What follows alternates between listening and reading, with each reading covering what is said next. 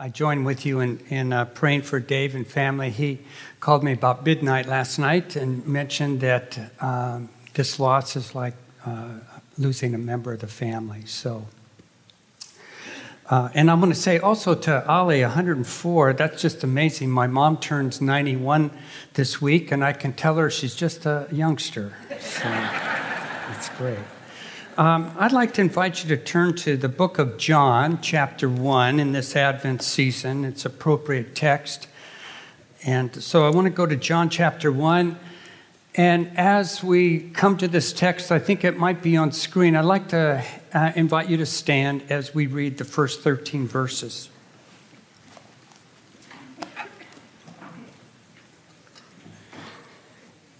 In the beginning was the Word, and the Word was with God, and the Word was God.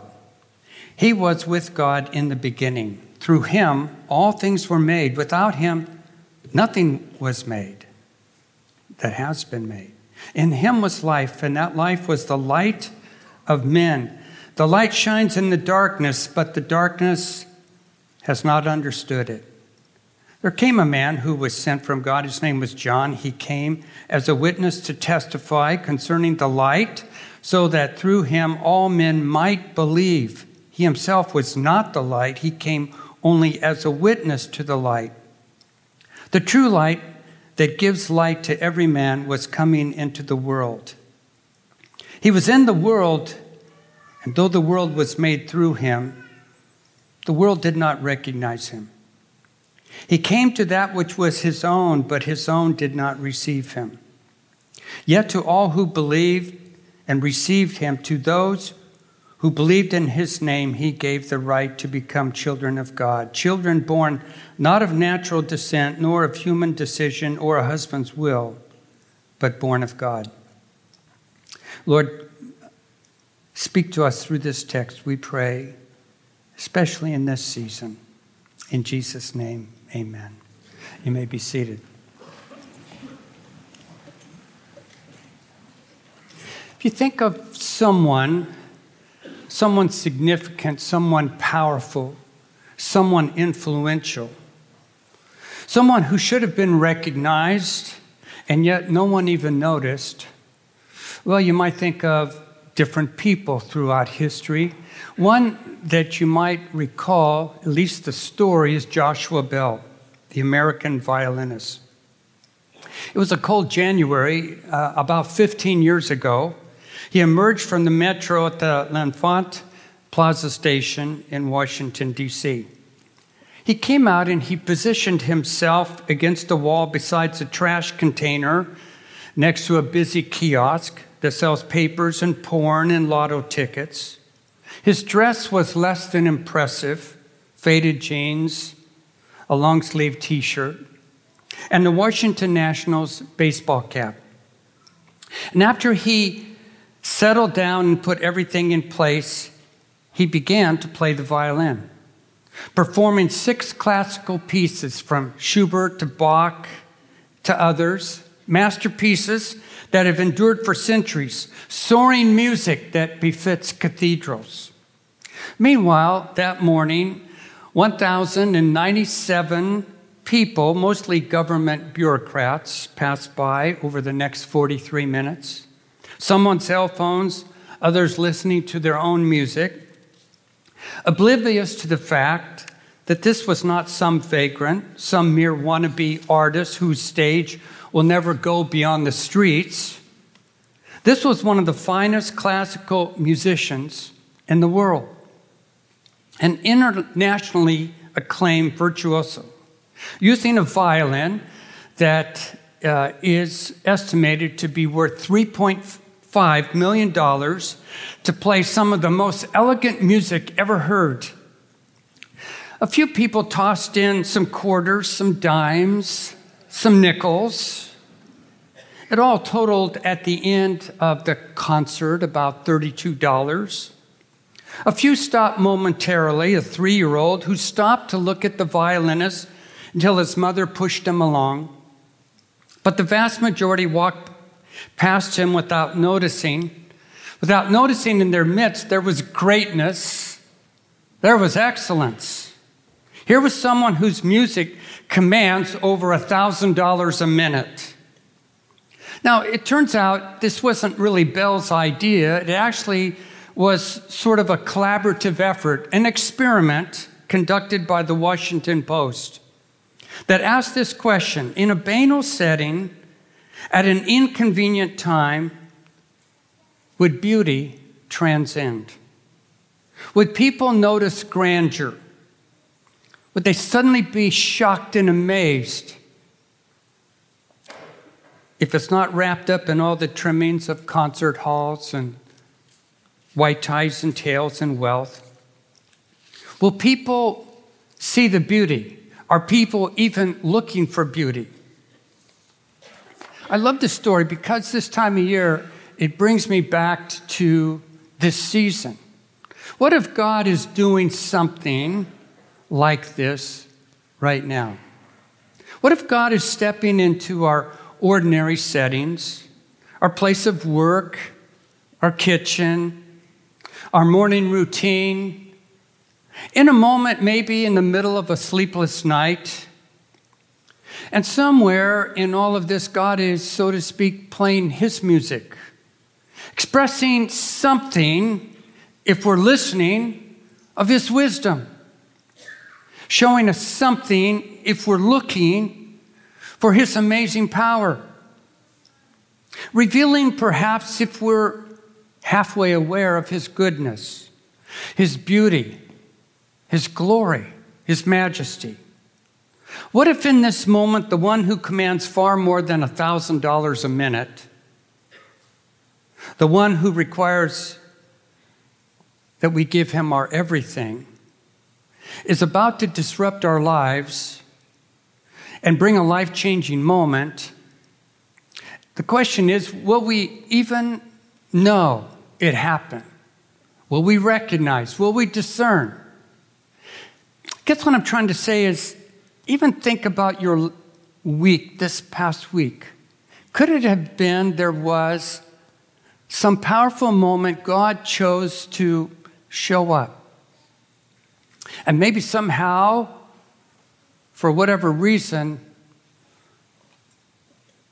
you never noticed. In this text in John 1, the writer gives the astounding answer to the question, will we notice, with the answer, for the most part, not really. The one who was before time, he says here in this text, before time and space, before all else, the one who was with God in a face-to-face relationship, the one who, in fact, verse 1 says, was God, the one to whom everything was created. Everything owes its existence. The one who, as Colossians 1:17 says, holds everything together. All he has to do is let go. The one who brings, as he says in verse 4, light and life to us. The one who dispels the darkness. The one who enables creation to flourish. He tells us in verse 5, wasn't even comprehended, let alone apprehended. Now, there were exceptions, he tells us, by going to John, verses 6 to 9, who he noticed, he witnessed to the fact, but the world God created didn't get it. Again, I go back to verse 10. He was in the world, and though the world was made through him, the world didn't recognize him. This is John, in effect, saying, isn't it amazing that the Creator stepped into creation and the creation wasn't even aware? Didn't even really care to know him. Now, we understand to a certain extent it's the nature of a fallen world to miss God's presence. Perhaps today, like back then, too many were absorbed in themselves, their own agendas to even notice. Too focused on their careers, too focused on their lists, their anxieties, too interested in their politics. Or maybe people didn't notice because, well, they have their own God, just as many do today. A God that maybe some of us have here who's different, a God on our own terms, a God who fits into our own schedules, a God who we've created to meet our expectations and value our systems, what we think is important, how we would like to design things. A God maybe we sometimes create that we just soon confine into these walls, but God forbid he goes outside these walls and goes with us. Or maybe we miss God's presence because, and I think, Ashley, this is closer to the reason for us today, we're too distracted, preoccupied with our devices, our twerking minds no longer able to give attention to things that matter, like God. Our ability to focus, pay attention, have you noticed, is rapidly sinking. I just began a new book yesterday, Stolen Focus by Johann Hari, who describes our culture as, quote, attentional pathogenic. I think that fits. Attentional pathogenic. Sustained focus, he has researched to write this book. He's traveled all over the world and met with scientists, social scientists, physicians, etc. And he comes to conclude in his book that focus is becoming near impossible. If I was teaching seminary right now, as I have done in preaching courses, I would tell students, you have a huge challenge on your hands, because it's going to be increasingly difficult for people to maintain a sustained thought. Are you still with me? How is it we miss God? Well, I suppose in our culture we could ask, how is it we miss each other? How is it we miss most things? But then, kind of going back to Joshua Bell, God doesn't always make it easy, does he?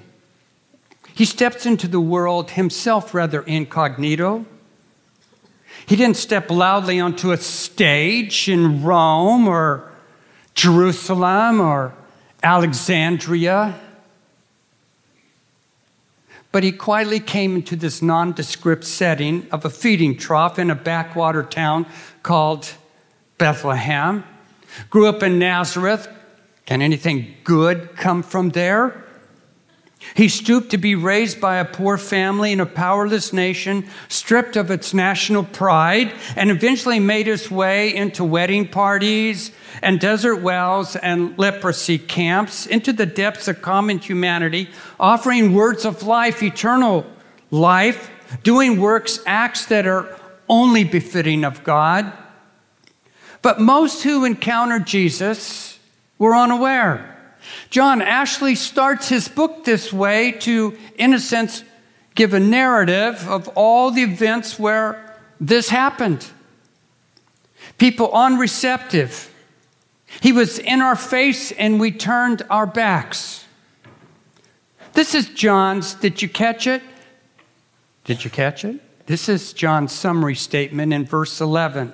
He came into that which was his own, but his own did not receive him. He came into that which was his own. That is a word that is sometimes used to speak of property, home, his own people. But they did not receive him. The one who came and took up residence, verse 14, the one who came to flesh out, literally exegete, explain God, verse 18, the one who came to love us and pay the price for our failures by going to the cross, John 19:18, wasn't recognized, wasn't comprehended. Even in his own town, his own hometown, people were oblivious. Isn't this the carpenter? Isn't this Mary's son? You start to read through John and you notice that right away, John chapter 2, at the wedding feast in Cana, no one noticed. No one noticed who made the wine. Religious experts in John 3, like Nicodemus, didn't realize he was talking to the Messiah. The woman at the well in John 4, she wasn't quite sure. The paralytic who was healed in an amazing way never really got it. Instead, he threw Jesus under the bus. The crowd was miraculously fed in Galilee, but all they wanted was a meal ticket. They didn't really know who he was. Even his brothers, John chapter 7, didn't recognize him. Or worshipers at the feast in John 8. Or religious leaders like Pilate. Or world leaders. I should say world leaders like Pilate. And at times, even his disciples. You remember in the upper room, have I been with you so long and you don't realize who you're talking to? They didn't recognize, they didn't realize, they didn't comprehend when Jesus stepped into their worlds. Though, here's the irony, right? There were some who did notice. I think the great irony in the book of John is the one who recognized who it was the blind man.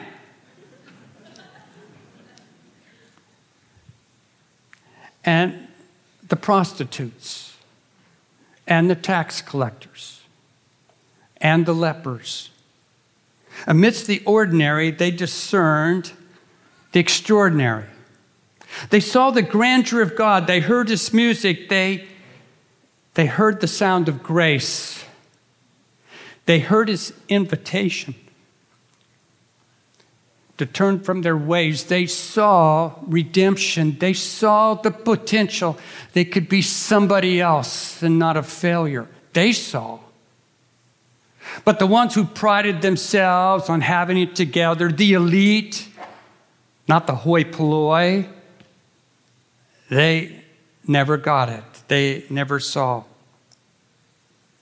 It leads, therefore, to the question this morning, which is kind of where all of this is going, is, have you noticed? Have you noticed him? Sometimes when God steps into our worlds, yes, he steps incognito. I've discovered, at least in my journey, that God seems to like to work undercover. He likes to leave anonymous notes. He sneaks up when I'm not looking. And sometimes in a mysterious way, he seems to sort of hide when I'm in pursuit. When I look back at moments when God's presence was most real, I started thinking through, what were those moments? I think of when I was 18, I was working in a nondescript ice cream shop. One night, this man walked in and he leaned over the counter and he said, "You should go into the ministry." I was going to the Air Force Academy. And then he walked out and drove away.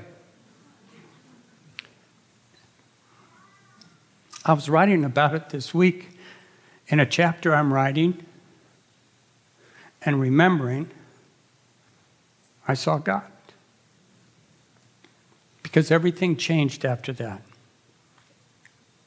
I remember one morning as I began to pastor, and I began to feel like my life was going nowhere. And I was walking this morning, as I did in my neighborhood. I can still remember the corner. I was meditating on Proverbs 23. It was the 23rd day of the month. And I came to verse 18. Surely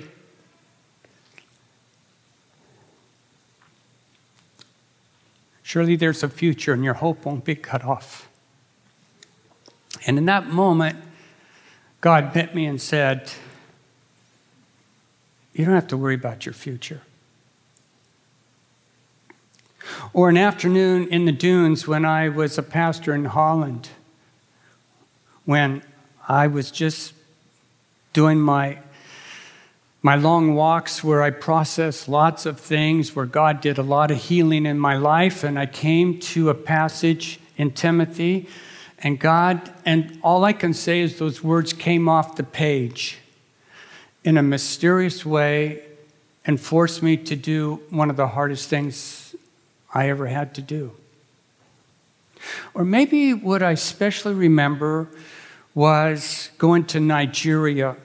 We'd driven all day to see some sites that really never materialized. I was just tired. I was filthy. The roads were all dusty. But I had to speak that night to a group of college students in Jos, Nigeria. And here was the chapel. It wasn't anything like this. It was just this dilapidated old building, kind of small. And here were these students. And I remember thinking, oh, God, do I have to do this? I just want to get in bed. And all I can tell you is I opened the text to 2 Samuel 7, and I began to speak, and God showed up. And I have a picture still in my study to remind me of that. It seems to be God's mode of operation to show up when we least expect him to. As he did to Mary in John 20, where's Jesus? And she runs into who she believes is the gardener, who turns out to be Jesus. Or like those that were journeying on the road to Emmaus, remember them? And suddenly this stranger is walking along and talking to them. And they thought he was a common traveler until his words left their hearts on fire, and then he disappeared. It just seems to be the way God does it. We might find him in these walls, and we should. This is the church. And we should anticipate. We should come, actually. We should plead, actually, that when we come here, God, show up. Show me. Speak to me. Because that is his promise, where 2 or 3 are gathered, what? You still with me?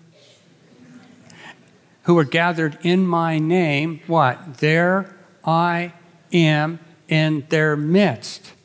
He's here. But can we see him? Can we feel him? Can we sense him? Are we hearing what he might be saying? This is Jeremiah 29:13. If you seek him, he will be found. And maybe the point is, maybe if we're sitting here going, well, I'm glad you've had some nice experiences. I would like to have some, but maybe part of it is this, not that I'm any more spiritual, but what I have learned through life is that God seems to reveal himself to those who seek him.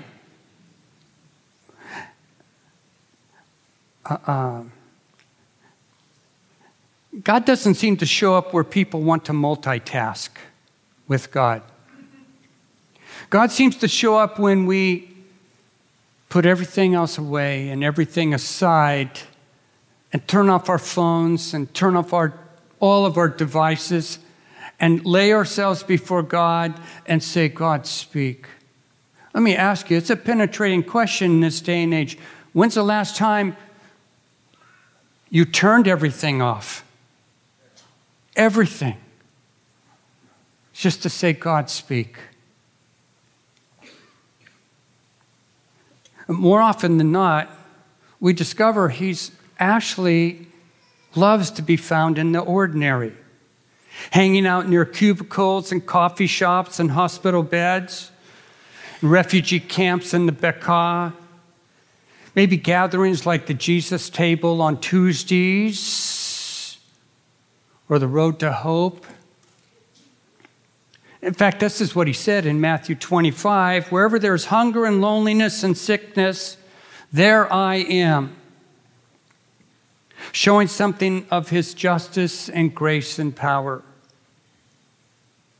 Indicating he's more at home in a kiosk than in a concert hall. It's not that God is conducting an experiment like the Washington Post, or is he? Could it be he is asking, when I show up, will you notice? When I speak, will you hear? When I do something in your life, will you realize it was me who did it? Are you aware of my presence? But as this passage ends in John 1, the most important question is, not have you noticed, but have you received me? Because to those who do seek and receive, he comes and makes his home. And that's our greatest hope. Lord in heaven, thank you for being this God who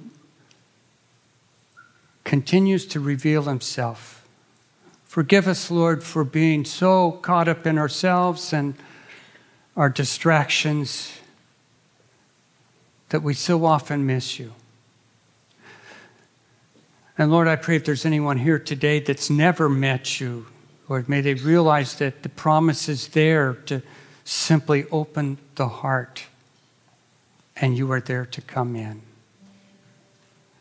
God, fix our minds and our hearts in these days, in these busy days.